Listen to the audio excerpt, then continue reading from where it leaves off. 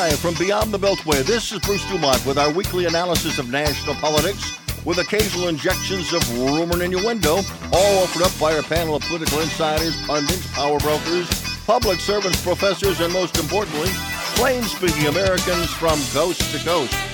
Tonight, featuring commentary by progressive producer Mark Karras, political analyst for WGN Television, Paul Wisnick, community activist and construction owner Willie Preston. From New York City, former NYPD officer Rudolph Hall. And the CEO of DeServo and E-Train, Jason Sherwin, who's involved in the world of police training. I'm Bruce Dumont. Thanks for joining us tonight from our home base at WCGO in beautiful Evanston, Illinois. Our phone lines are open this evening, Lord willing. 1-800-723-8289. 1-800-723-8289. It has been a week that's been dominated by some international news, but primarily shootings, mass shootings, the trial in Minnesota, and then the police shooting in Minnesota. So a lot of police-related activities this past week, and we're going to be discussing it, including, hopefully, we're going to have some resolution, some recommendation as to what can be done to reduce police shootings in the United States. We have some those involved in the training of police officers with us this evening, as well as a former member of the New York Police Department for over 21 years. He'll join us in about 45 minutes on the broadcast. But I'm going to begin with you, Willie Preston, because you've been a regular listener to this program. You're a Facebook participant frequently. You're an African-American leader. You talk about crime in your neighborhood. You talk about education in your neighborhood. And my question to you is, when there is a high-visibility police shooting, as there was for a 13-year-old boy in Chicago, what is the reaction of the people in your neighborhood? Because obviously there are those that think the police officer fired too quickly and shot the young man who, at least in some photos, appeared to be throwing a gun behind a fence. What's the reaction in your neighborhood? Well, thank you for having me, Bruce. You know, the reaction is immediate outrage and almost a universal belief that the police were at fault. And the reason that is because the police department, particularly the unions across this country, and certainly the FOP here locally, and city leaders and political leaders across the state have been so stagnant and slow to make common sense reforms. If there were some common sense reforms put in place, then we could level the playing field and distinguish what was a good from a bad police involved. In your view, Willie, give us 2 or 3 common sense reforms that you would put on the table. Well, there are quite a few, but I'll give you a few. You said 3. Here's 3. Yeah, give me 3. One misconduct records should not be destroyed. And locally here with Chicago Police Department, after 5 years, police misconduct records are destroyed. That makes no sense. You cannot put together a pattern of bad policing from cops. That's 1. 2, Bruce, if you and I got into a situation right now and you shot me for saying the wrong thing on your show, you get investigated immediately. But not if you're a Chicago police officer. You have 24 hours before you have to make a statement. So that should be a reform. And in fact, if you're a Chicago police officer, Bruce, you can change your statement after you've listened to video and audio from the said shooting. That should be a reform. If that was a law for civilians, no one would ever get convicted. Okay. A third. Go ahead. Okay. Give us a third. A third reform. Interrogators they have limitations on what they can ask police officers when it comes to these shootings, and we should not have any limitations. Interrogators should be able to ask. What are they limited? Can you give us an example of how that interrogation would be limited for a police officer? So I don't have the particulars, and I don't want to misspeak because I want to be completely accurate. Okay. But there are limitations. Okay. I want to go to Mark Karras. Mark is identified. He's a political progressive. He's also been involved in some police training and some police reforms. And I want to talk specifically about that a little bit later on because they involve the Kenosha Police Department, which has received quite a bit of notoriety over the last year. But Mark, respond to the suggestions that Willie made. How many of those are common sense from your perspective? I think Willie's right on target. And I would add that what we pushed for in Wisconsin and what we accomplished was a law that mandates external investigations for all police-involved fatalities and serious injury. So that, and ironically, Illinois passed a sister law the following year, but they did a carve-out for Chicago. And so we found that whenever you have a law enforcement agency investigating itself, that creates distrust in the community, and it creates some of the problems that Willie was alluding to. So, independent investigation. But in Wisconsin, and maybe in other states as well, doesn't the Attorney General or the state police take over the investigation of that case? Wasn't that one of the things? It depends on the state. Some states do have the state police get involved. Others do not. Since our law passed, 6 states have followed suit. And that does help. Although one thing we have to be aware of is the blue wall of silence can extend beyond the borders of a state. For example, right after our law passed, there was an incident in Milwaukee where the Milwaukee police did not do the investigation. The State Bureau of Investigation came in, but the 2 lead investigators from the State Bureau were former Milwaukee PD. That was the Dontre Hamilton case. So we need to be really careful. Some states are assigning special prosecutors to these cases, and that I think is the best option. I want to bring Paul Lisnek into the conversation. He is the longtime and very respected political analyst for WGN Television, Superstation. You probably watch him all over the country. He's also an author. He's also an active attorney. Paul, just on the focused question here of these reforms that you've heard bandied about by our other 2 guests this evening, do they all seem common sense to you? Well, yeah, and I'm going to wear, I think primarily for this discussion, Bruce, I'm going to wear a different hat that you know about, which is that for many years I was a jury consultant. So working with regard to juries, my office did the O.J. Simpson case and Phil Spector and Whitewater and on and on. So a lot of my thoughts have to be from the jury's perspective. And so I'll answer this question really from that view, which is to say, yeah, they're common sense points of view, but when it comes down to trial time, when it comes down to an incident happening and a jury like in Chauvin having to face the issues, they often don't know about any of that stuff. They're not told about that stuff. And so really all of these reforms are about perhaps keeping incidents from happening, keeping incidents from making their way through the system. But once they make their way into the system, and once they do happen, it's a whole different ballgame when you're in front of the jury. And speaking of the jury, because a lot of people have watched the Chauvin trial over the last several weeks, based on what you have seen thus far, or maybe read in the reports, what's your take? Give me your 15-second take on it right now, Paul. Well, I've watched the entire trial, and of course, we never know what a jury's going to do. So I have to say that. Many people have said, how long will they deliberate? The bottom line is, there's a rule of thumb. They'll deliberate 1 day for every week of trial. But I don't think they're going to be out 4 or 5 days for this thing. Bottom line is, it's hard to imagine that this jury will not come back with a conviction on one of the 3 counts. Couldn't tell you which one. But the notion that the defense here has been to say, the reason George Floyd died is because of drugs in his system and he was sucking up the carbon monoxide out of the pipe and all this other kind of stuff. I think, based on reports I'm hearing of the jurors, I'm not sure they were buying much of that defense. Again, we never know what the jury's going to do. We got to pause. I'm Bruce Dumont. Hi, I'm Dr. Nia Hurd-Garris with today's tip for kids from the American Academy of Pediatrics. As parents, we want our children to grow up healthy and strong. That means helping teens take responsibility for their health as they become young adults. One way to do that is to make sure they have one-on-one time with their pediatrician. That helps them become comfortable talking about any health issue with their doctors and with you. So make sure to give your teen a voice. It's good for their health. For more on teen health, visit healthychildren.org. Wish you were here. Words we've often seen on postcards and letters from friends and family. Luckily, there's an entire state that whispers, wish you were here. Climbing my dunes, sailing on my breezes, walking along my beaches, and getting lost and found in my forests. This is a postcard from Michigan, where wishing you were here is the heart of pure Michigan. Your trip begins at Michigan.org. Bruce Dumont back on Beyond the Beltway. Thanks very much for joining us. I want to ask Mark Karras and Willie Preston, have you watched much of the Derek Chauvin trial? I have not. A fair amount. Okay, a fair amount. What is your take of what you've seen thus far? Again, we've seen primarily the prosecution, but the defense has come up recently, and it's supposed to go to the trial or go to the jury tomorrow.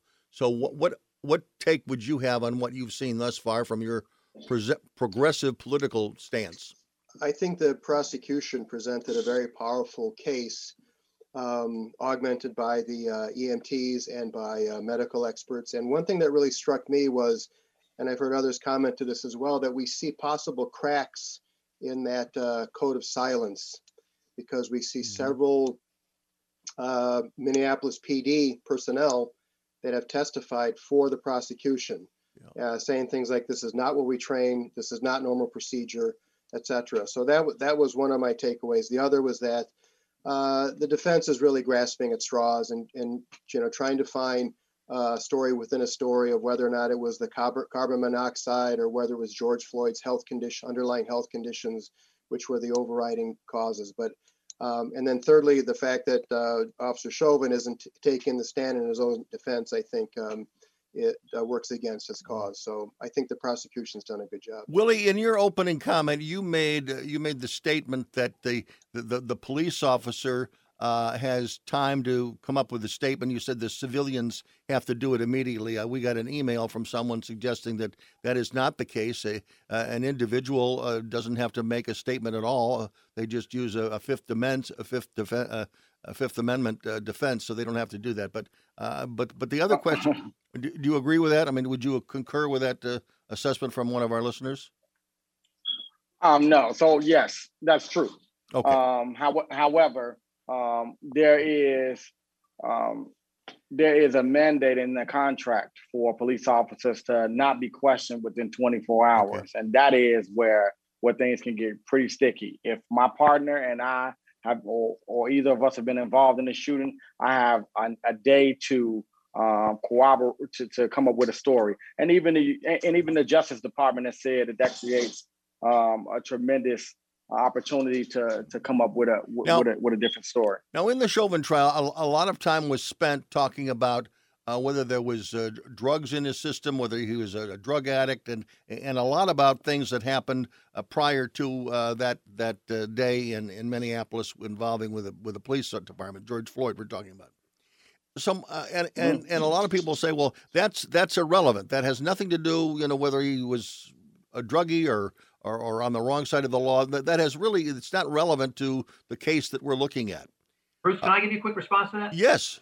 So the reason they're doing that is because people have to remember, some people are confused. They think, well, the prosecution has to prove this and the defense has to prove he's not guilty, and that's not the case. All the defense is trying to do here, even with those theories, which none of us seem to be buying, is convince one juror out of 12 that there is a reasonable doubt and that they're going to simply vote not guilty. All you need is one, and you have a hung jury. So that's really their effort. They're not trying to win this case. I think they're trying to deadlock the jury, and they're trying to get somebody to buy into one of those theories. And that by doing that, they're hoping that there's somebody on that jury who believes in their heart that the guy looks guilty or looks like a drug addict, or because he has that and they've had an experience with drugs, or they look at him in a negative way. Thus, their decision and the ability to make a solid decision based on the evidence is somewhat questionable. But one. Well, go ahead, Paul. No, I'm sorry. Go ahead, Paul. Well, it's the reason this is the Derek Chauvin trial and not the George Floyd trial. Right. And one of the things that the defense lawyers are trying to do is turn this into the George Floyd trial. But, in fairness, that's their job. It's all they've got. So it's what they have to do. And there may be some juror, and the way the jurors want to look at it is to say, okay, maybe George Floyd wasn't the altar boy of the year or something like that. But, whether he had something ahead of time, all we know about is what happened at that moment and what the cop was doing to him and what the other cops were doing as they watched. And even this notion of, the crowd could have erupted at any time and the officers couldn't concentrate.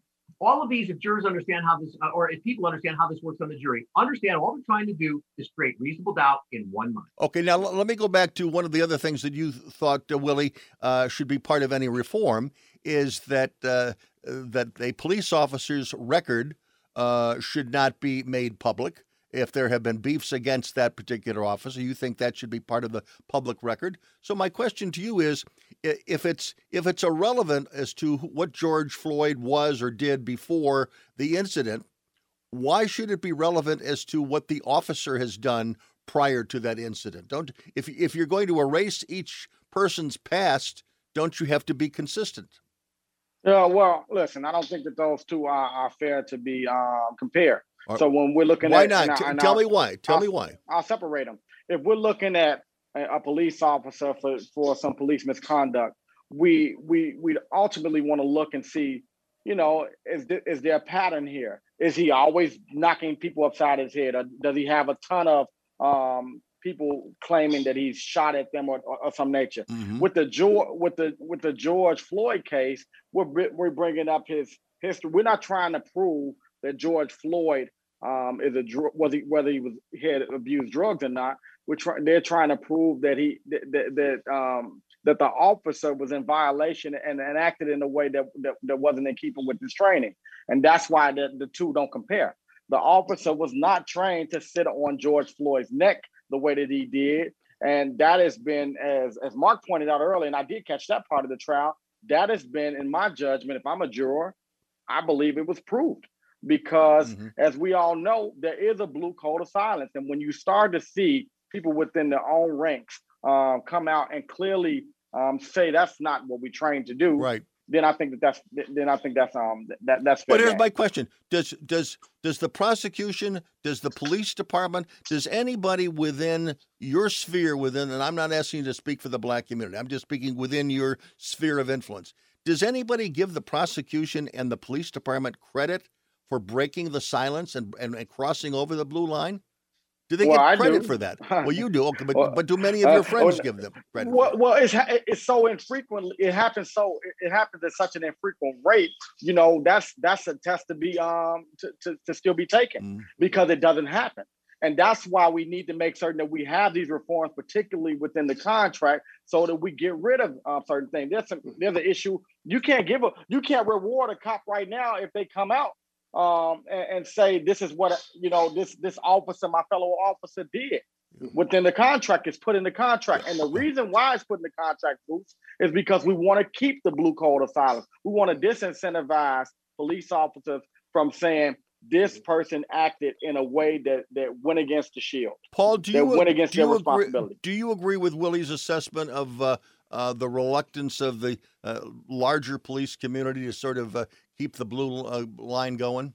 Oh, I don't think there's any question that this has been a very unusual case where you had so many, not just experts coming in as a cop, but currently serving officers or chiefs who came in to essentially testify against Chauvin. That's a very unusual situation. I will say, after my show, when I dealt with these situations this morning on my show, I had an officer write me afterwards and send an email basically saying, he said, we've all seen that video of Chauvin's knee on the neck. He goes, but that's all this one video. There are some other videos, and we've heard some testimony, which is where he's getting that, of maybe the knee was actually on the shoulder, and trying to move it on. This is the kind of doubt that gets created.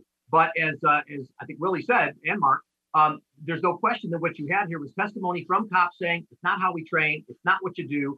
That was wrong. That to me is the most powerful testimony, among others, that you heard during the course of this trial. And all of this, maybe the leg moved, maybe he was doing, maybe he was, wait, did that's just not going to fly with the jury. Mark, do you agree with what Willie said, is that the background of the police officer is more important and relevant to the case than the background of the perpetrator in this case?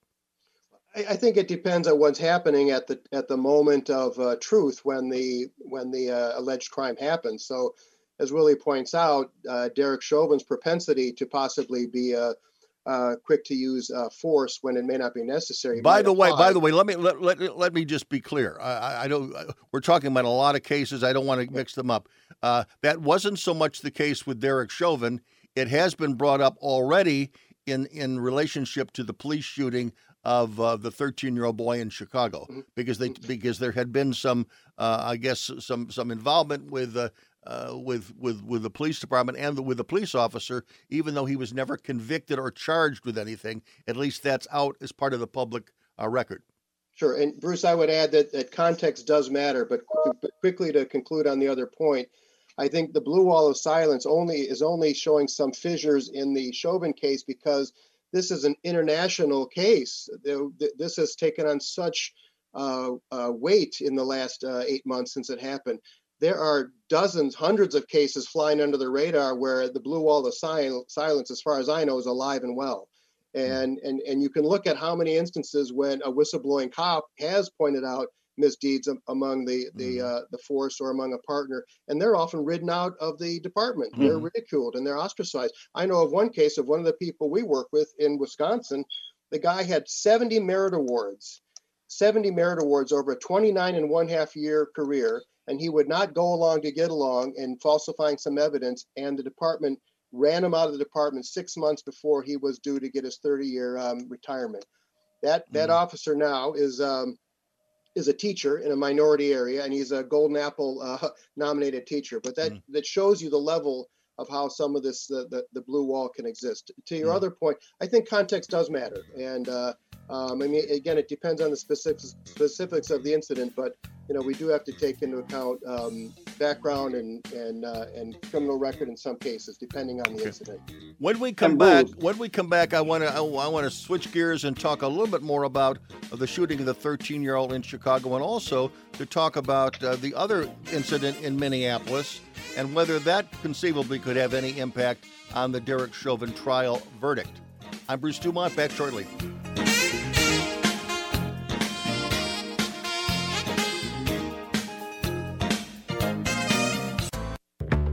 Today, millions of people all across America are building a life in recovery from addiction and mental illness, helping themselves and helping each other, with friends, family, and community lending their strength and support. Join the Voices for Recovery. Together, we are stronger. For 24-hour free and confidential information and treatment referral for mental and substance use disorders, for you or someone you know, call 1-800-662-HELP. Brought to you by the U.S. Department of Health and Human Services. 14 clubs. That's what they tell us a legal golf bag can hold. And while that leaves a little room for balls and tees, it doesn't leave room for much else. There's no room left for deadlines or conference calls. Not a single pocket to hold the stress of the day or the to-do list of tomorrow. Only 14 clubs. Pick out the right one and drive it right down the middle of Pure Michigan. Your golf trip begins at Michigan.org. Bruce Dumont back on Beyond the Beltway. Thank you very much for joining us from coast to coast and border to border. David Rodriguez and Jeff Gotland are joining us from California in two separate big cities out there, but part of our listening audience this evening. At this moment, I want each of our guests to take a few moments and explain to the rest of those watching a little bit about their background and what brings them to the discussion this evening. We'll start with Mark Karras. Mark? Well, hi, Bruce. Good to be on your show again. I'm Mark Karras. I'm a producer and strategist. I've done a lot of TV documentaries, and in recent years, I've been working pretty extensively in public policy, in particular police accountability and safety. And the group I'm working with is michaelbell.info. And I live near Chicago, married with 3 wonderful kids. Okay, and we're going to follow up on what the case that you're involved in Kenosha, Wisconsin. It's not the famous case that most people know about, but it is a case, and it's an example, and it answers the question that probably many people have is when we hear of these stories, whatever happens, is there any change? Is there any reform that ever comes out of it? And Mark Karras has an example of at least in one case where some positive things happen, and we'll hear that story in just a moment. Willie Preston, tell us about yourself. Okay, Bruce, thanks for having me again on the show. I'm a lifelong Chicagoan. I grew up in Inglewood here on the south side of Chicago. I have been involved for a number of years in public matters as an activist, as an advocate, and as a former candidate for public office. I ran for state representative in Illinois in 31st District. And I've been very out front on a few years back on police reform because it's one of the most important issues of our time. And it's something that we can actually we can change. And I just want to say for the record quickly, I believe most cops do a very extremely difficult job very well. But the reason why we must reform is for those majority of good cops, so that they're not sour about the few bad apples out there that do exist, and we all know it. Okay. Paul Lisnek, let's go to you. You've got a long resume. Summarize it for us. All right. In a few sentences, I'm the political analyst at WGN-TV. I anchor the show WGN-TV Political Report Sunday mornings at 9. But I think, again, what brings me to you, aside from being a lawyer, a law professor, teach constitutional law and all of that, really is the jury consultant hat I mentioned earlier. It's been my work and role, and I've written books about what juries do, how they do it, and working in some of the most notable cases we followed through the years, including O.J. Simpson and right. the Oklahoma bombing and on and on. And so I just think it's always very important. We all talk about the system. We have our view of what's happening, but I think we always want to keep an eye on what the jury's doing and why they do what they do. So that's what I'm trying to lend this conversation. And the anniversary of the Oklahoma bombing is tomorrow. Yeah. And you also have authored a new novel. Tell us about that. Yeah, it's called, so it's behind me. It's called Assumed Treason, and my foray into the world of fiction. Assumed Guilt and Assumed Treason. Yeah, let's see that book. There it is, Assumed Treason. Right. There it is. Well, where am I pointing? It's over there. No, we got it right on the screen here. Thank you. Thanks a lot. So anyway, the hero is a guy named Matt Barlow. He's a jury consultant. And so whereas everybody always points to the lawyers and everybody else, I have the jury consultant resolve the problems of the day. So that's always been my focus. Very important role. I want to go back to Mark. Mark, give us a brief summary. There was a case in Kenosha, Wisconsin. Give us a brief description of what the problem was, because I'm most interested in knowing what you and Mr. Bell did to get some significant changes in the state of Wisconsin that are being picked up by other states at this moment. Sure. Well, I work with a client in Wisconsin named Michael Bell. He's a retired Air Force officer. And he was lieutenant colonel in the Air Force. And back in 2004, his 21-year-old son, Michael Bell Jr., was shot and killed by the Kenosha Police Department in an awful mistake of fact incident, not unlike the Dante Wright incident. The police were trying to arrest Michael Bell Jr., and I should add he was a young white kid, trying to arrest him on suspicion of DUI, and it appears that one of the officers hooked his gun on a car mirror, but that caused that officer to start screaming that he had been disarmed. And that led another officer to run up to the melee and shoot and kill Michael Bell Jr. in his own driveway, 10 feet from his mother and sister, and in front of multiple eyewitnesses. The police report was wrapped up in a little over 2 days. The police concluded that Michael Bell was trying to disarm an officer, even though that was contrary to all the eyewitnesses. It was contrary to the lab reports.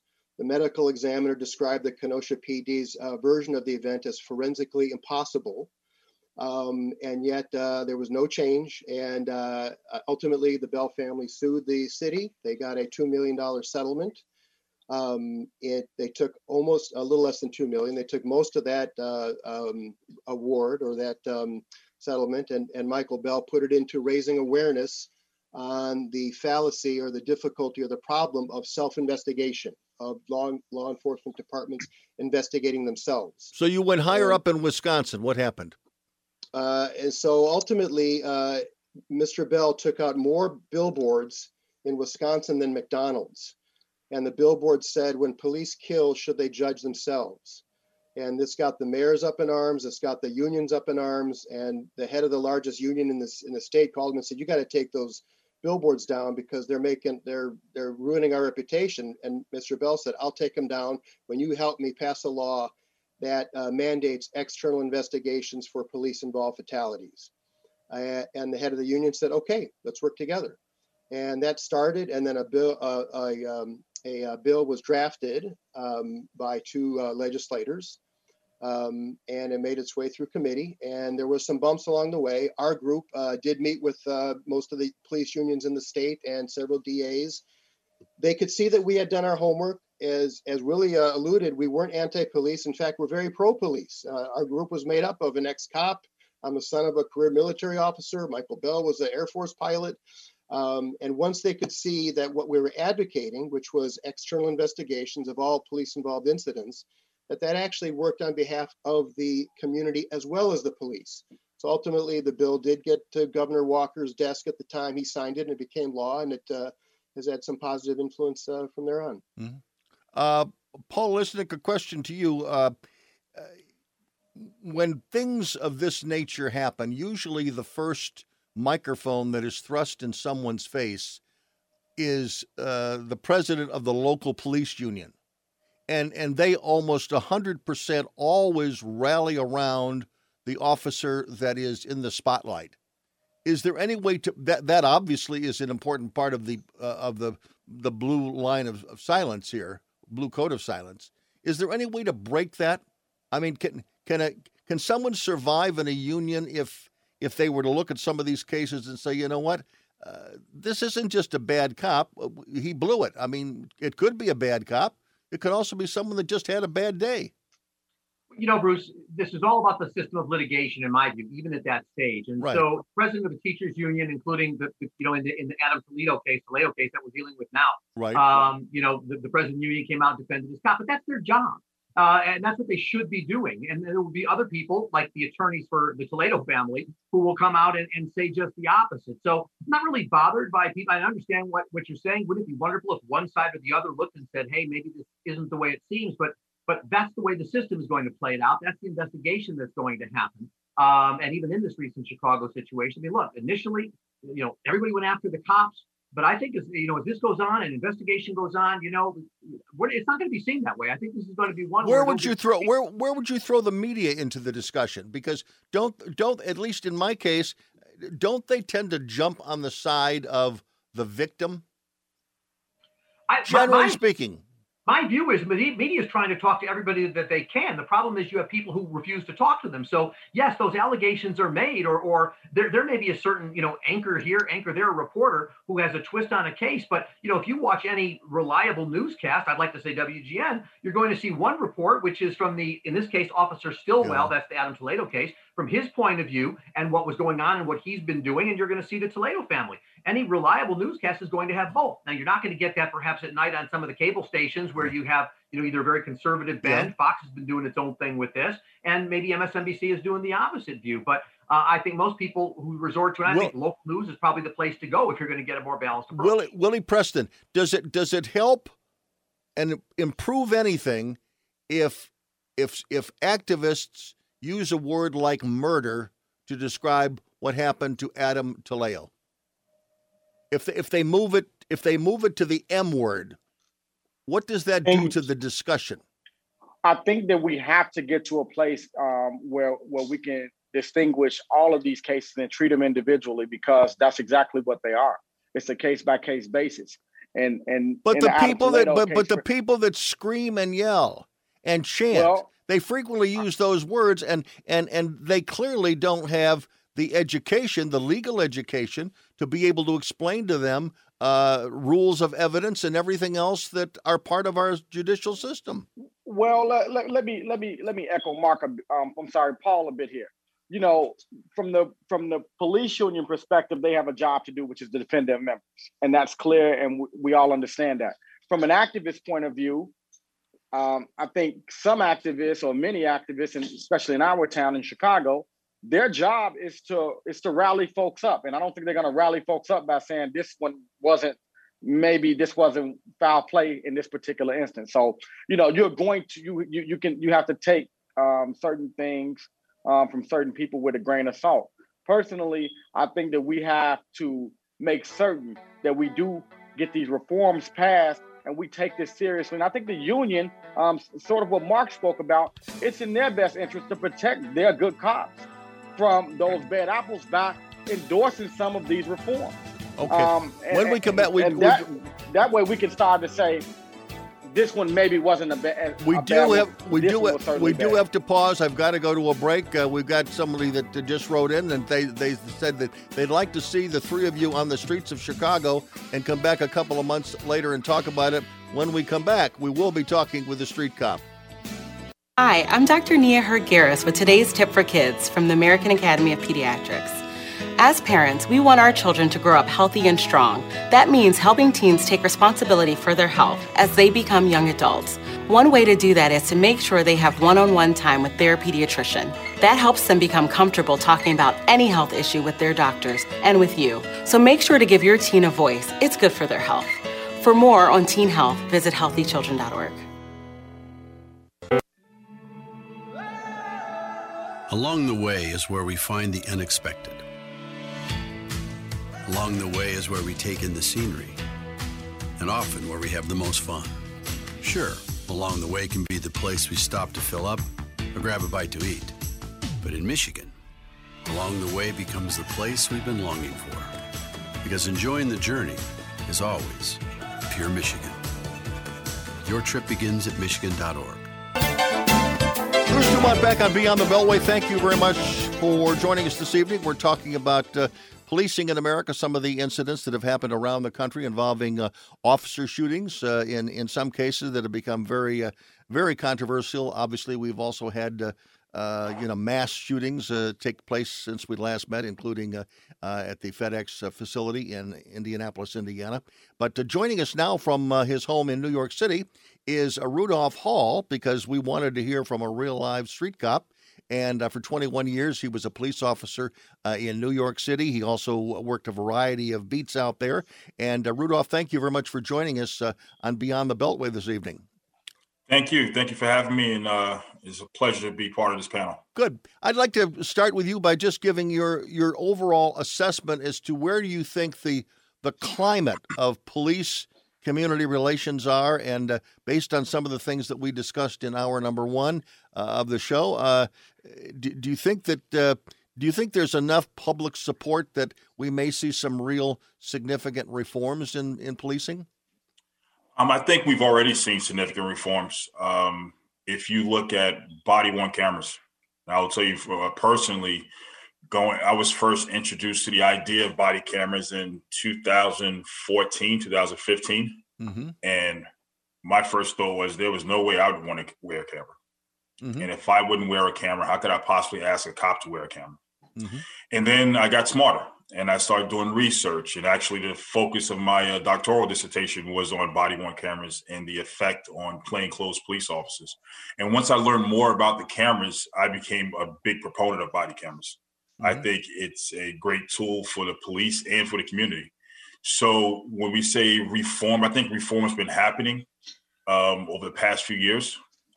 We are definitely at a crossroads right now when we look at what's happening across the country, sentiment towards police officers, how police officers feel about their jobs, going to work every day. We're at a crucial moment right now. And I think there has to be strong leadership, no matter what side you fall on, to ensure that we don't fracture any more than where we currently are. How widespread are police cameras? In other words, does the police department, do most police departments in the United States have to carry them and wear them? So I'll tell you the majority of large police departments have body cameras. There's about 18,000 departments across the United States of America. And currently probably about 65 to 70% have body cameras.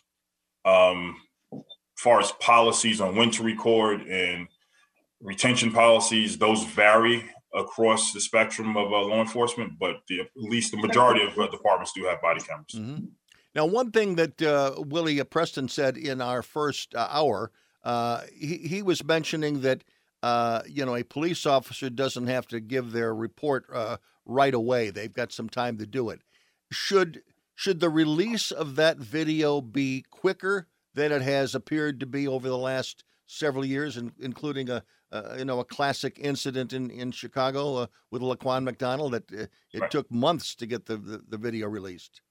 Right. I think it was actually over a year with Laquan McDonald, actually. Right. So here's the only issue with releasing body cameras. And from the public, from the public's point of view, we all want to see what happened. I think there's another piece when we talk about actions that involve criminal conduct, because there still is a due process that has to happen. Mm-hmm. And releasing videos, I think and many times it quells the public thirst for information about an incident. But also we have to think about how does this impact the legal proceeding? I think, well, I've seen a lot of agencies over the past year or so have actually started to release videos much quicker. Mm-hmm. I do not know personally how that's impacted any criminal cases. But again, body cameras are a tool. They don't tell you everything, right? So from an investigative perspective, just taking a body camera, you can't determine exactly what happened just from a body camera. Mm-hmm. It's lighting conditions, if the officer's running, if there's multiple officers on scene, there's a lot of other factors that come into play. Yeah. It seems also, at least in some cases involving Illinois, the police officer forgot to turn the camera on. There was malfunction. They turned it off too early. There was no sound.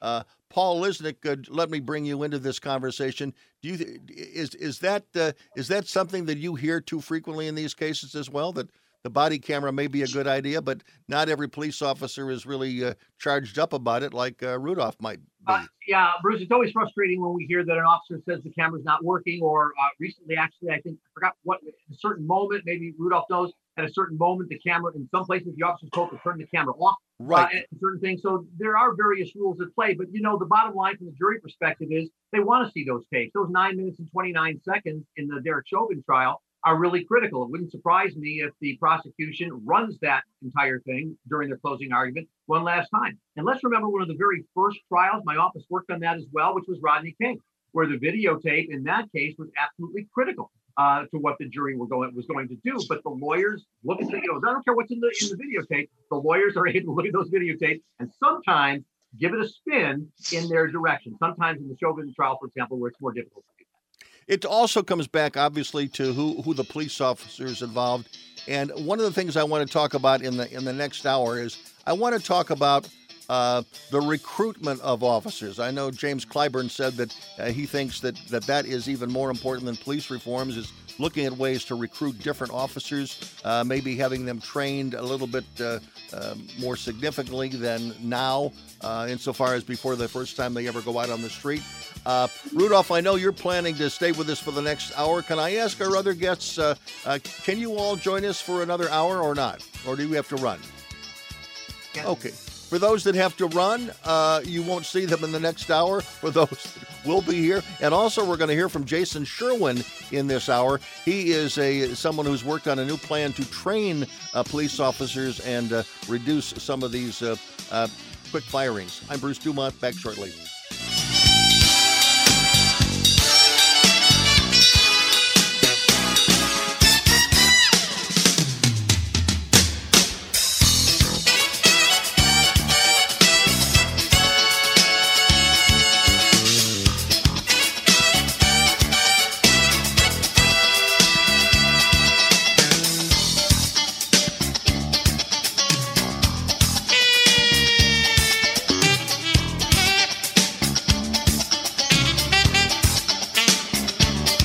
For some, news is about their opinions. We believe the news should give you the facts without bias, so you can form your own. We believe in news, not talk. Facts, not opinions. News Nation is on every night at 7 p.m. on WGN America to give you the information you need.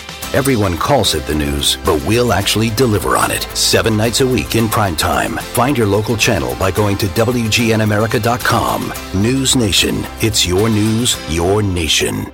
Jill, why don't you tell the class what you did this weekend? Well, my dad and I went in search of some magical minnows and found a zillion of them in the stream from our lookout rock. Then my sister and I escaped from an evil slug king and went back to my super twig fort for safety.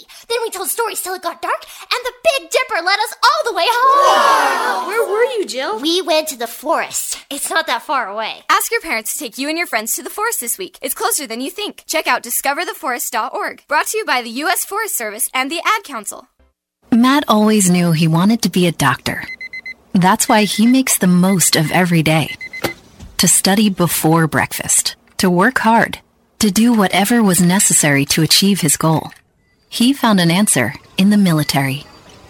If you have a passion, a vision for your future in any field, todaysmilitary.com can be your path to a fulfilling career. You have a calling, we have an answer. Find your way at todaysmilitary.com. My name is Bobby. I'm a veteran and lost my leg to a roadside bomb. My victory was going from a wheelchair to becoming a weightlifting champion. I'm Sam. I'm a veteran. My victory was finding a career I can be proud of and supporting my family. America's veterans are on their most important tour, the tour of their lives. I'm a veteran. My victory was going from homeless to home. At DAV, we're on a mission to help veterans get the benefits they've earned. I'm a veteran, and my victory was finishing my education. DAV offers veterans of all generations a lifetime of support for victories great and small. My victory was proving that disability is not a limitation. My victory was getting my service dog a new best friend.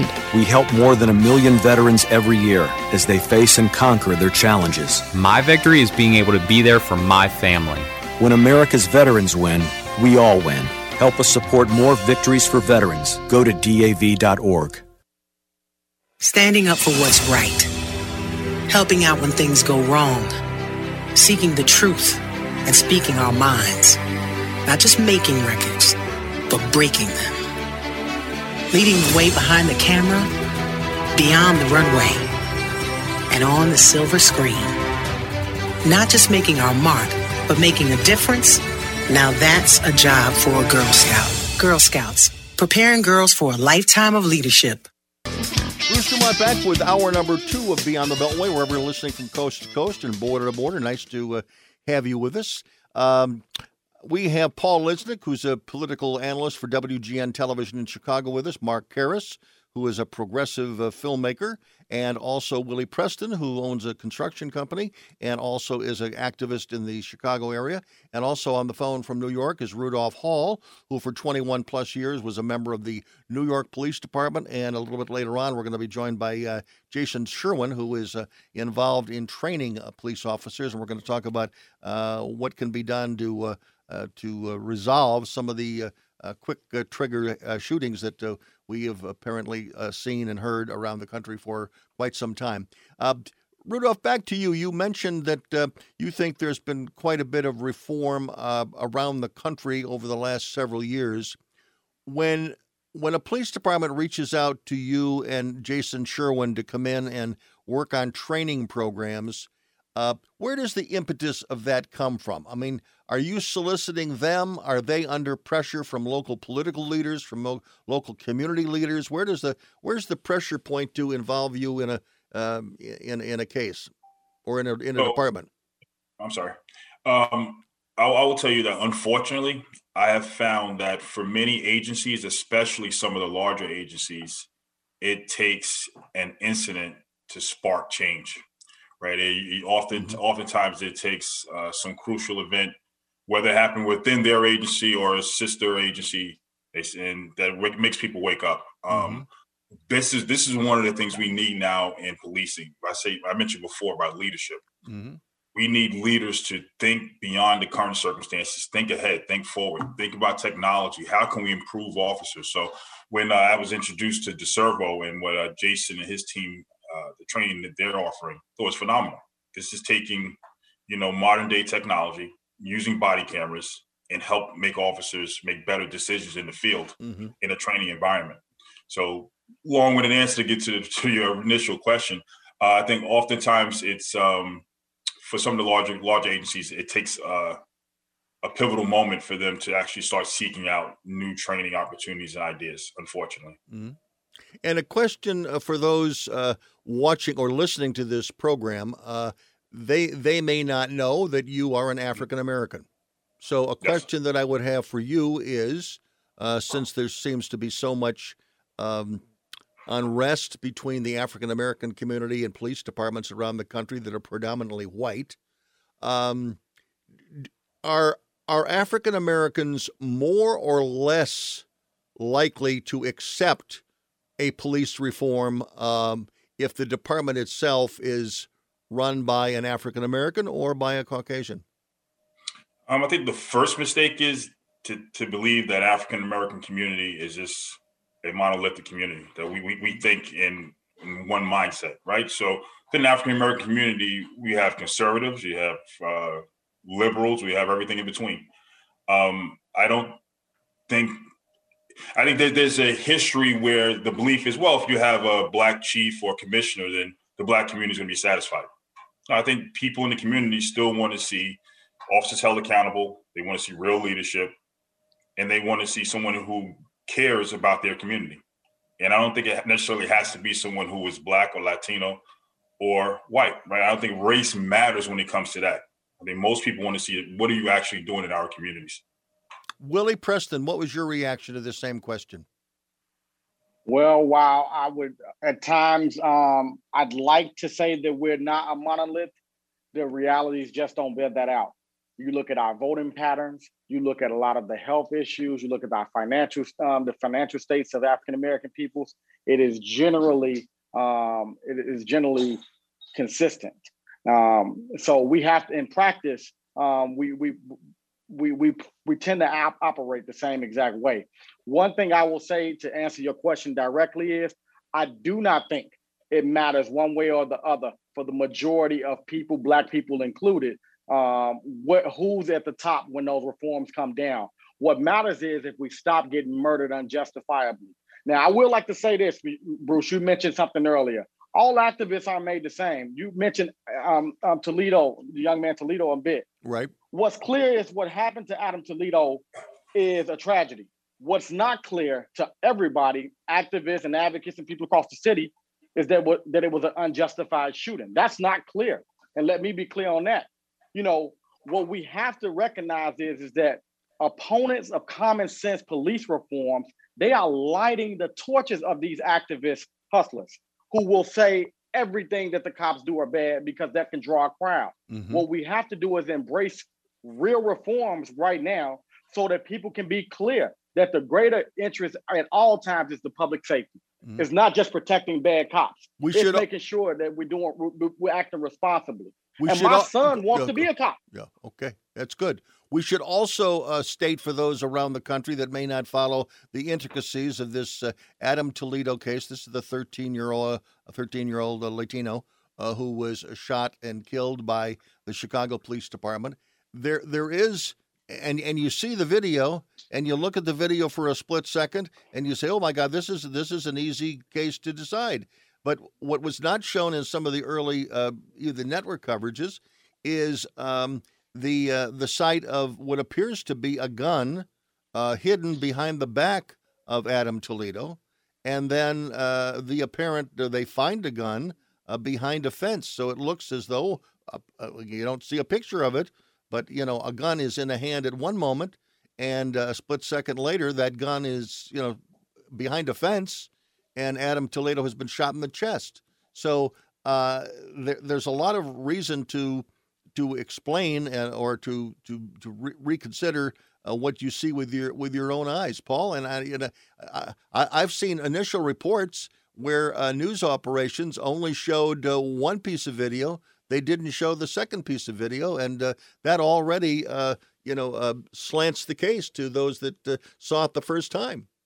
Well, if and when there is some kind of trial, there probably will be at least civil in that case. Yes, there is. When you get the frame of that video, there is a scene where you have him holding a gun in his hand, but by the time his hands are up, 800ths of a millisecond later, the gun is gone. So, what people are going to have to wonder is how much time did Officer Stillwell really have to react? He didn't have time to stop the video and slow things down and check things out. Things happened in less than a second, and he had to react. One other comment on the race thing, since I've been talking jury all night. I should say that a lot of people, whenever we're talking juries, how many Blacks in the jury, how many whites, how many whatever, that demographics are the least predictive thing of what jurors will do ultimately in the case. The one example where they were predictive based on research and study ahead of time was the O.J. Simpson case. Mm-hmm. There they were predictive, but almost always it's about life experience, not just what somebody's race or gender is.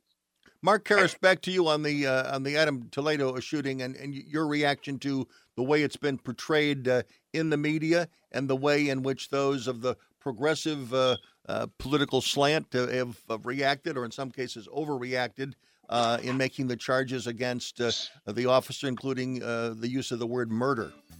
Sure. Bruce, I have to say I've been very disappointed in the general media coverage of the incident. I heard one reporter give an accurate counting of the incident, and it happened to be a Black reporter from CNN who did call it in right after the video was made public, and he gave a very accurate play-by-play of the young man running down the street. I've got to interrupt you, Mark, because we're going to a break. We'll continue that conversation, and we thank you all for joining us. Paul Lisnick and Mark Harris and Willie Preston, thank you for joining us. We will continue with Rudolph Hall in a moment.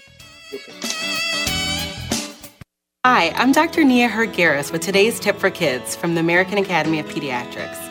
As parents, we want our children to grow up healthy and strong. That means helping teens take responsibility for their health as they become young adults. One way to do that is to make sure they have one-on-one time with their pediatrician. That helps them become comfortable talking about any health issue with their doctors and with you. So make sure to give your teen a voice. It's good for their health.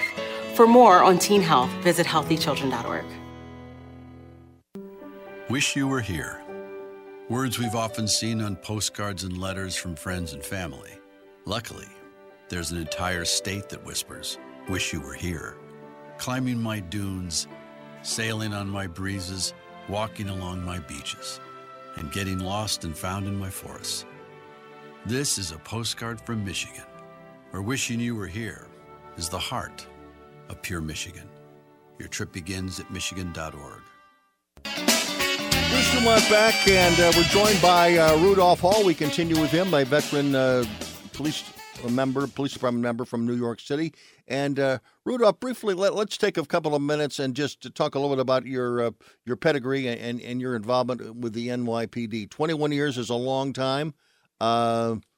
Where'd you work? So I covered a lot of areas within NYPD. I started out in PSA 8. Which is PSA stands for Public Service Area, which are officers who are tasked with patrolling public housing developments.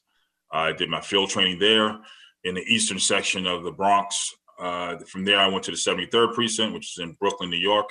At that point, I did patrol, did plainclothes anti-crime enforcement. And from there, I went to Brooklyn North Gang Unit, where I covered all of Brooklyn North in dealing with gang members. Was promoted sergeant. Went to the 70 Precinct.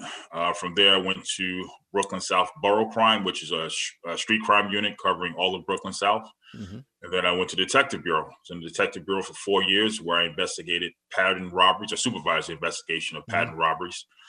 And then I went to the Joint Terrorism Task Force, worked on the Joint Terrorism Task Force for about 3 years. Then I got tasked with working in Risk Management Bureau, where I started doing a lot of work with body cameras and training on Rudolph, there should be a TV series just about your career. We'll put it out in the airways, see what happens.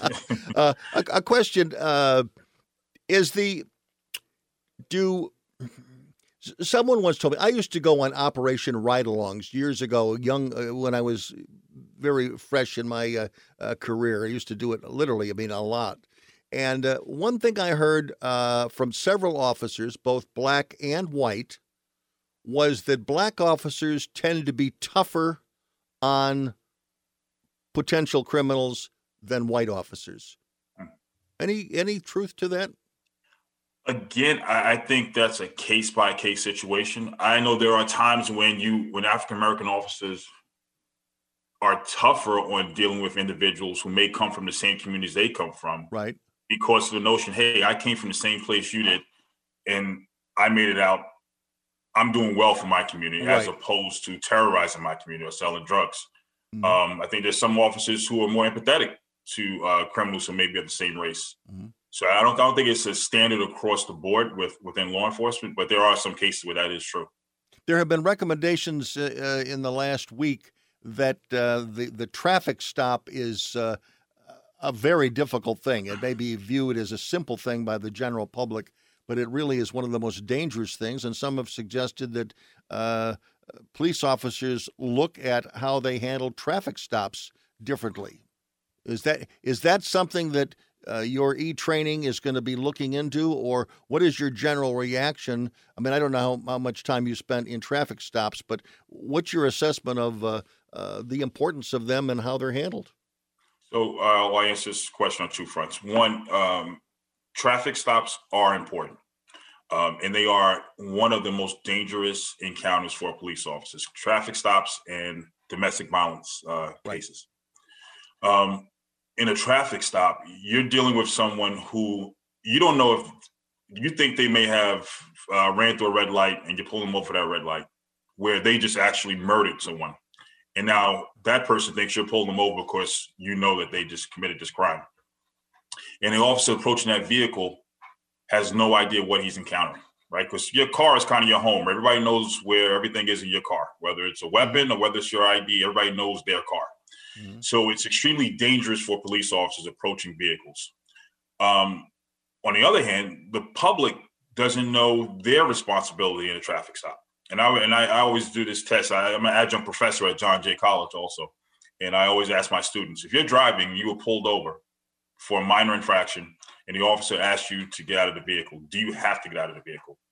And 85% of the time, students will tell me, I don't have to get out of the car. I would if the officer asked me, but I don't have to get out. And that is incorrect, right? There's been case law that's ruled on this in the Supreme Court, where if a police officer pulls you over and asks you to step out of the vehicle, you must get out of the vehicle. Now, that doesn't give the officer a right to search your vehicle, but you must exit the vehicle. And because the majority of the public doesn't know that often causes confrontation. So there's education that needs to happen. Yeah, just on that point, how do you I would add one more thing is, if the police tell you to stop. Don't run from the police, because you're not likely to be able to outrun their bullet. If you may be able to outrun their feet, you're not going to outrun their bullet. So how does that basic education get into the system of not only, I mean, all young people, regardless of their race? How does that? How do you break that? That's a code that's equally as vicious as a code of silence with police officers. You think you can run away? Well, we have a lack of civic training in K through 12 education, right? So we have young people in high school right now who have no idea how bills are made, how laws are passed. They don't understand the dynamics of interaction with the police. These are all things that should be taught. If it's not taught in the home, it should definitely be part of any K through 12, especially high school curriculum. I totally agree with that. It also gets into how our legal system works. I mean, just because someone is charged with a crime, I mean, they don't, they want to string the officer up right away. At least some of the, or use the word, murder. So getting back to the procedures that you dealt with on the street, and again, everybody has seen, thousands or hundreds of thousands of movies and TV shows over their lives, but what is the biggest misperception of street policing in America? I think right now, the majority of the public thinks that there's more cases of use of force by officers than it really is. And I say this to look at New York City. So New York City, on average, has about 4 million calls for service per year, on average. That's just calls for service. That doesn't count when officers take proactive steps to actually stop someone, whether it's a traffic stop or a reasonable suspicion of criminality or for a violation. Mm-hmm. So that could be about another 1 million to 2 million encounters. The times, on average, police in New York City actually kill someone less than 20 times a year. Now, that number can be from a motor vehicle crash, it could be from officer-involved shooting, but it's less than 20 times a year. So when I say that, it's because these encounters are relatively infrequent. Because of the world we live in now, where information is constantly being fed to us through social media, through news, apps on your phone, it seems like it's happening more than it is. Now, that doesn't mean that there's still not a lot of work to be done to reduce the number that we're currently at. But it doesn't happen as much as people think it does. That's probably the biggest misconception I've seen so far.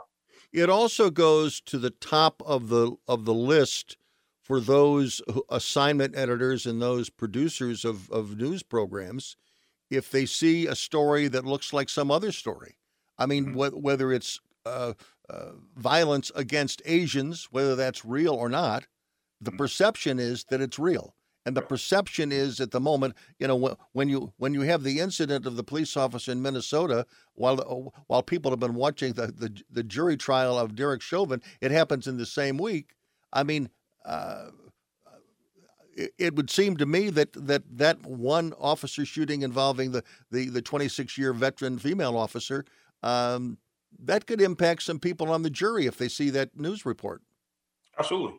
And one of the biggest problems, and I don't want to get into a bashing the media segment, and this is where I think the media has to take accountability for the information they put out. I can't think of a case where the media put out a story, an officer-involved shooting or officer-involved incident, and the initial story they put out, when the facts came out later on that it was incorrect or there was more to the story, rarely do I see them go in depth with a follow-up piece to say, hey, that initial story we put out, we got it wrong. We actually have more information. There was other video. Now we've seen the full video, and we want to let the public know that the officer wasn't wrong in his actions. So it has to be a balance, because when officers are wrong, we need to hold them accountable. But when they do something right, we need to also acknowledge that too. Go back to the beginning of your police career when you were at the academy. How much time was spent explaining to you and demonstrating to you the proper use of your service revolver? I'll tell you, on average, police academies across the country, you'll spend about 60 to 61 hours during your academy time on using your firearm. My academy experience, trying to remember back that far, I think we spent, I want to say, a full week, maybe 2 weeks of actual training with your weapon. Then you had to qualify. And then every year, twice a year, you go back and qualify with your service weapon. And based on what was happening when you were in the academy, what sort of psychological training, if any, was done prior to being given a badge and a gun? You did a psychological examination before being hired. So it consisted of standard psychological tests of answering multiple questions. I think it was like 450 questions you had to answer. Then you sat down with the psychologist and went over your answers, and that was it. Do you think that was sufficient, and is it sufficient now, 21 years after you've had your training? Right. So what I think needs to have, more important than the pre-hiring psychological exams, is an in-service psychological. We have officers, and I always joke that everybody loves firemen, right? Because firemen come, they save the day. Right. When the police come, usually there's something negative that has happened, whether or not you're the victim of a crime, you're being arrested for a crime, or you've had property damage. There's something negative that usually precipitates. Or you got a ticket. Yeah, or you got a ticket, right? Yeah. Always something negative. So we ask the police to go into these negative encounters over and over and over again. Over time, it has to have somewhat of a psychological effect. And I'm a big proponent of every few years, every officer should have to sit down and talk to someone, right? As a friend of mine who was a lieutenant in NYPD, and was like, I thought he was one of the best cops I ever worked with at the time, committed suicide. And Rudolph, on that note, we know it's a serious issue. When we come back, we will continue with that discussion. Sure. Today, millions of people all across America are building a life in recovery from addiction and mental illness, helping themselves and helping each other, with friends, family, and community lending their strength and support. Join the Voices for Recovery. Together, we are stronger. For 24-hour free and confidential information and treatment referral for mental and substance use disorders, for you or someone you know, call 1-800-662-HELP. Brought to you by the U.S. Department of Health and Human Services. 14 clubs. That's what they tell us a legal golf bag can hold. And while that leaves a little room for balls and tees, it doesn't leave room for much else. There's no room left for deadlines or conference calls. Not a single pocket to hold the stress of the day or the to-do list of tomorrow. Only 14 clubs. Pick out the right one and drive it right down the middle of pure Michigan. Your golf trip begins at Michigan.org.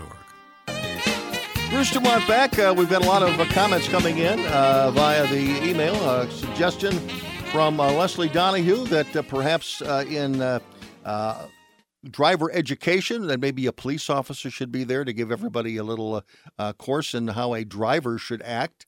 And the fact that, as Rudolph said, if a police officer tells you to get out of the car, get out of the car. And a lot of people don't know that. They think they have a right to sit in their car, and they don't. So that's an important issue. And also someone suggested that, if police unions were responsible for paying some of these, judgments against police officers, maybe the incidents would go down as opposed to sticking the bill to the taxpayers. Another suggestion that's come in here. We continue with Rudolph Hall, and also joining us in this segment is Jason Sherwin. He is the CEO of Deserve and also E-Train. And we're going to hear a little bit more about that. That organization is also represented this evening by Rudolph Hall, veteran from the New York City Police Department. And Rudolph, I want to go back to you just to button up something we discussed at the end of the last segment. And you talked about the large number of police suicides. I want to have you button up that conversation before we switch gears. Right. Is this just in response to your question about the psychological assessment and fitness early on in my career, which happened, pre-hiring and then never again? And I really feel strongly that we must look at mental health amongst police officers. And I believe mental health affects officers' actions in the field as well as in their personal lives. And I mentioned Lieutenant Mike Piggott, who I used to work with many years ago. He's my first special ops lieutenant, and he took his own life about 11 years ago. And it was something that always stuck with me because I never thought he would be the person that would do that. Mm-hmm. And oftentimes you'll hear when an officer takes his own life, his colleagues and friends and family will say, like, they never saw it coming, right? And I think because we have people who are dealing with highly stressful, dynamic situations that have a significant impact when it's repeated over and over again. Thanks very much. That was an important point to make. Jason, I want to switch gears to you because thus far we've been talking about the issues and the problems of the police on the street and the day-to-day split-second decisions they have to make. And we learned about you. You're involved in neuroscience. What exactly is neuroscience, and how does that relate to the discussion of police training that we're talking about tonight? Absolutely. Well, thanks for that question, and thanks for having us on the show here tonight to talk about this. I mean, really, what DeServo does is we measure and train in high stakes decision environments. So we started with simple science experiments, really, back when I was a postdoc, and when my partner Jordan was a PhD student. We were just looking at how people make decisions off of things they see flashed on a screen in front of them, or like simple sounds that they hear, in like headphones. And what we started realizing was that as we started making those stimuli more complex, looking at like how a baseball hitter reacts to a pitch or how a musician reacts when listening to music, we started to realize that the brain and nervous system of every person alive who starts specializing in those areas starts to develop a certain way, and we can measure that. And not only can we measure that, we can make them better at that particular skill is what we found. So that's really what the 30,000 feet view is here of neuroscience. And then applying that to how police officers interact on a daily basis with things like citizen context. We talked about vehicle stops earlier, decisions on use of force. Those are all them seeing things and hearing certain things and then having to react we talked about 700 milliseconds or something before, like that. When we work with baseball hitters in major league and minor league level, they've got 300 or 400 milliseconds to decide. And so those key moments, those are really split seconds. You're not going to teach somebody like to think about it for a second, decide, is this the right thing to do or is this not? It's almost instinctual at that level. And that's really what we started to see in our research back when we were at Columbia University. And then later on when we made DeServo out of that research. And now we're trying to apply it with E-Train to help train police officers. What sort of reluctance are you running into? Because many of the police structures that you deal with around the country, they're older police officers. They may look at neuroscience as some voodoo thing that was cooked up in a Columbia University laboratory, and they're reluctant to try something new. How do you go about convincing them?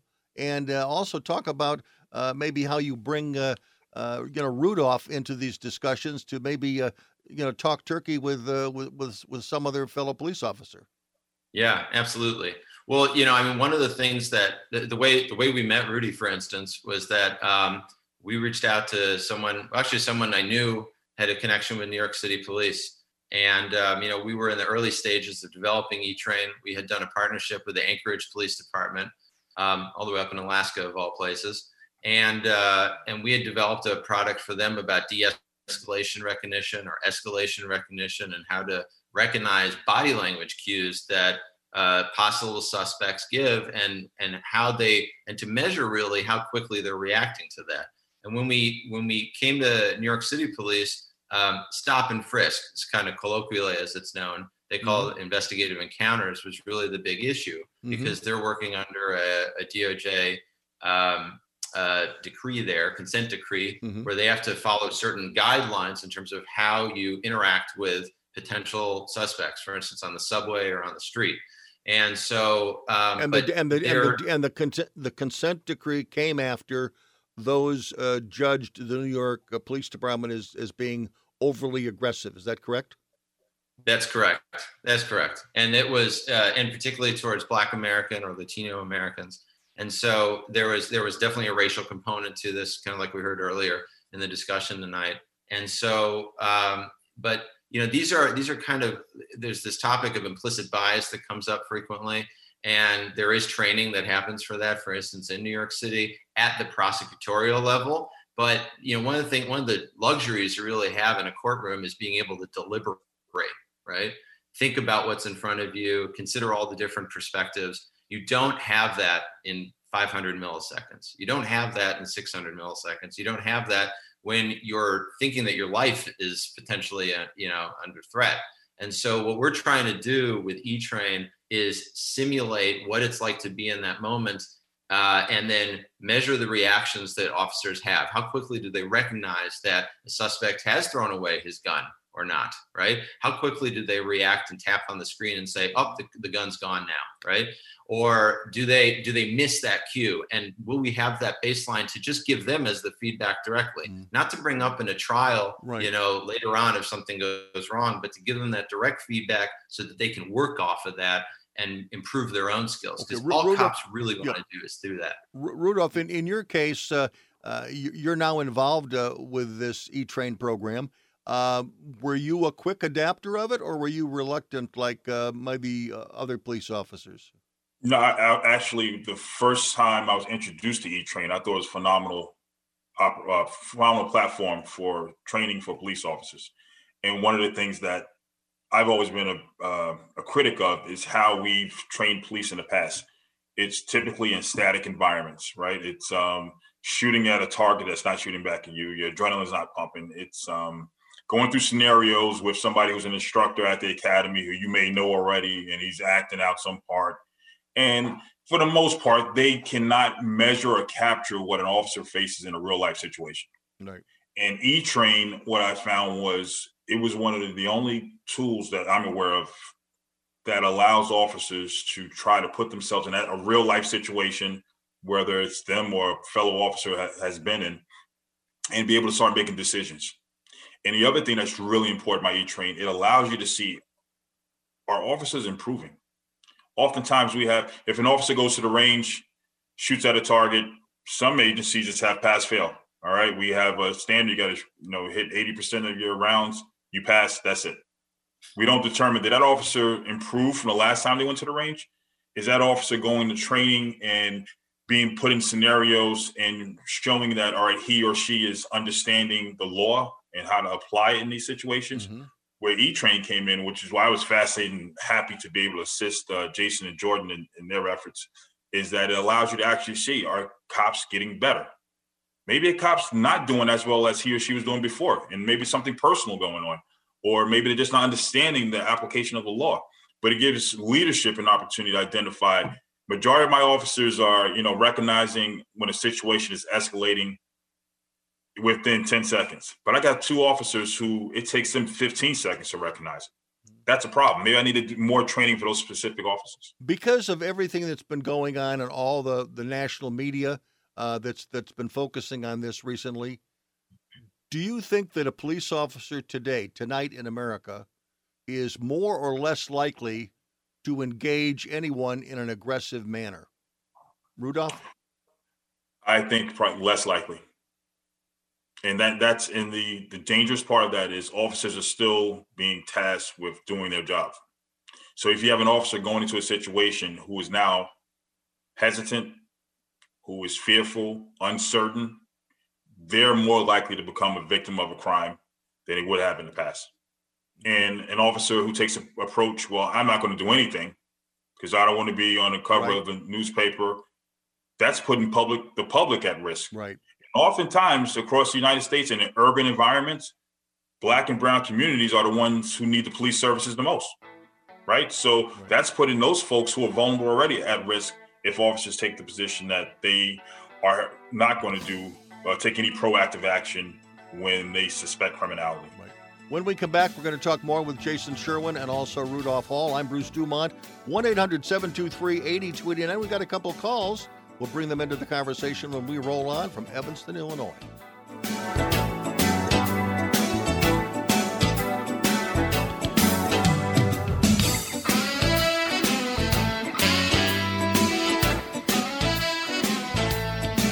Hi, I'm Dr. Nia Hurd-Garris with today's tip for kids from the American Academy of Pediatrics.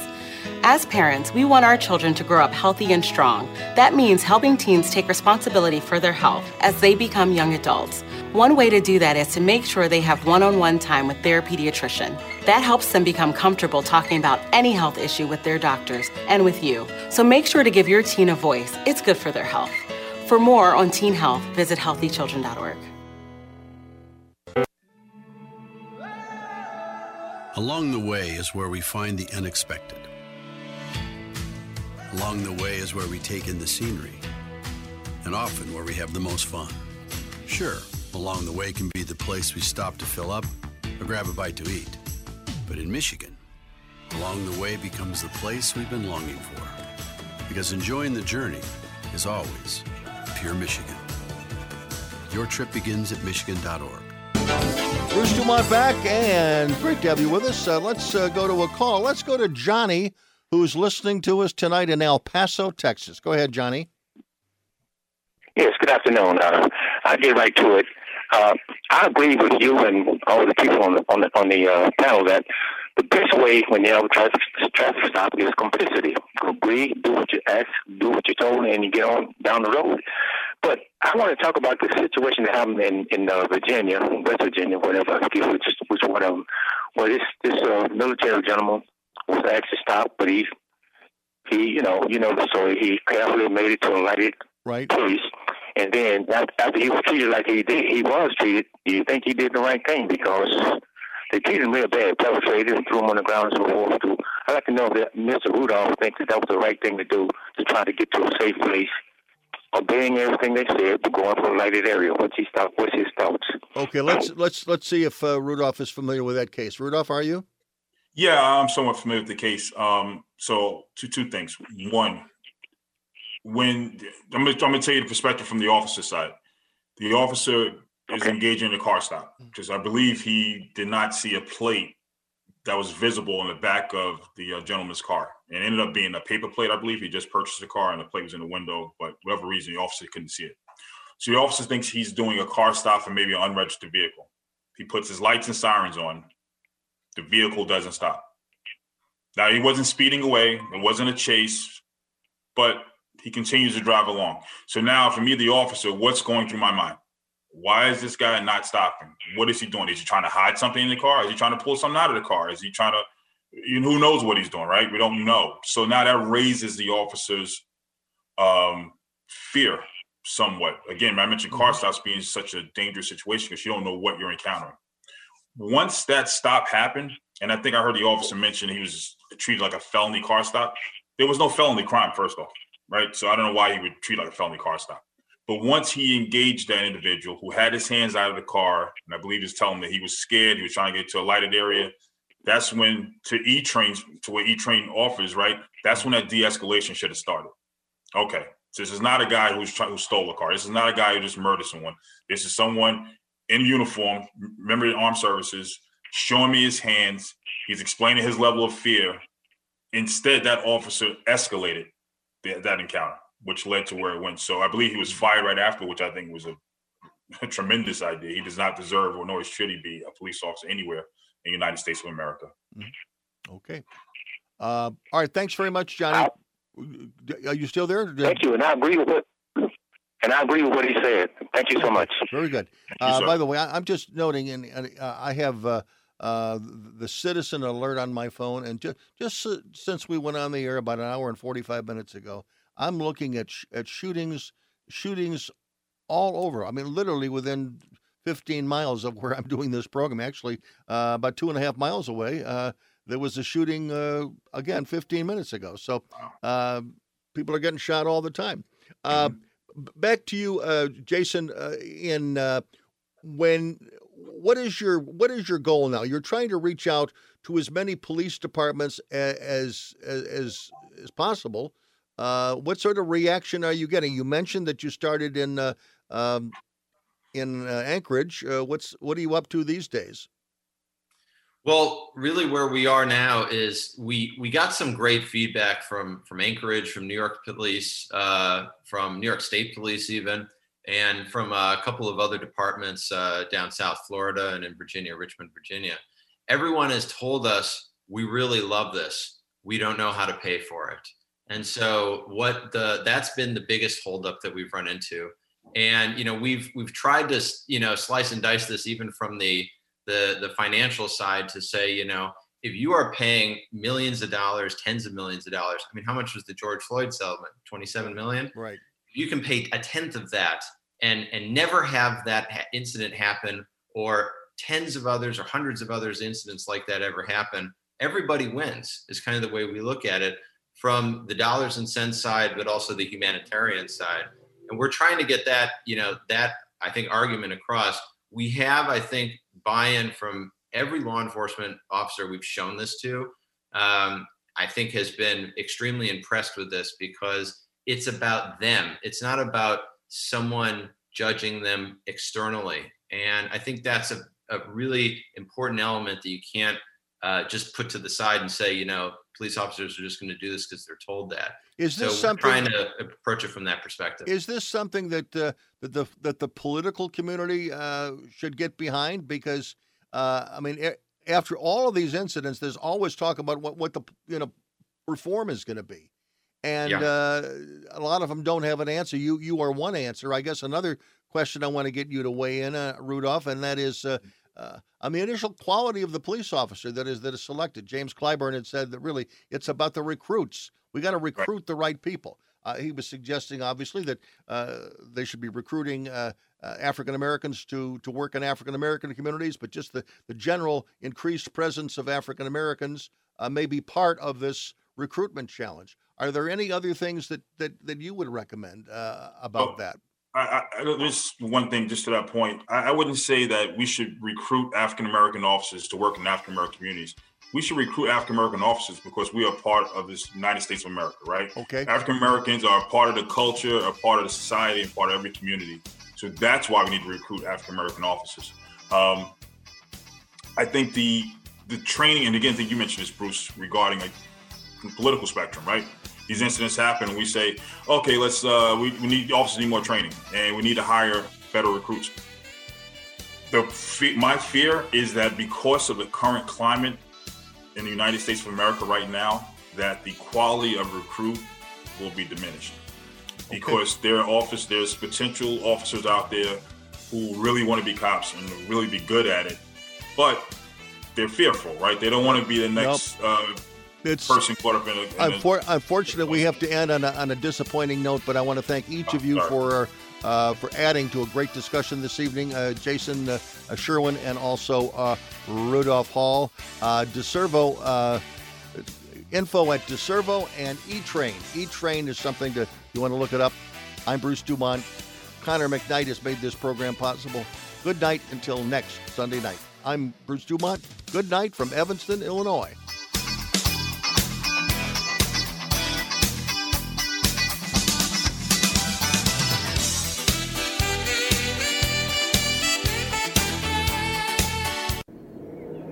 What is hope? Hope to me was just that he would get to come home. I had no idea how hard it would be once he got back. I wish she'd stop drinking so much. She thinks it's helping, but it's not. I hope she sees that soon. I act like I don't care if he comes to my games, but I hope he does. I used to hope he'd find happiness again. Now I hope our marriage makes it. I hope Grandpa will get help. He thinks it's too late, but it's not. With everything that he's going through, I hope he sees a counselor. I just want my brother back. I hoped he'd get help. Stop hoping things would get better on their own. He told me to stop asking. I didn't. Then one day he asked for a ride.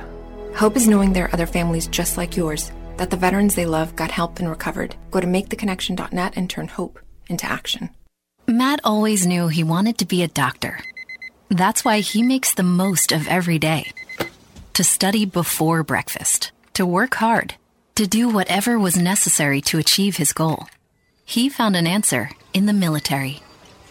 If you have a passion, a vision for your future in any field, todaysmilitary.com can be your path to a fulfilling career.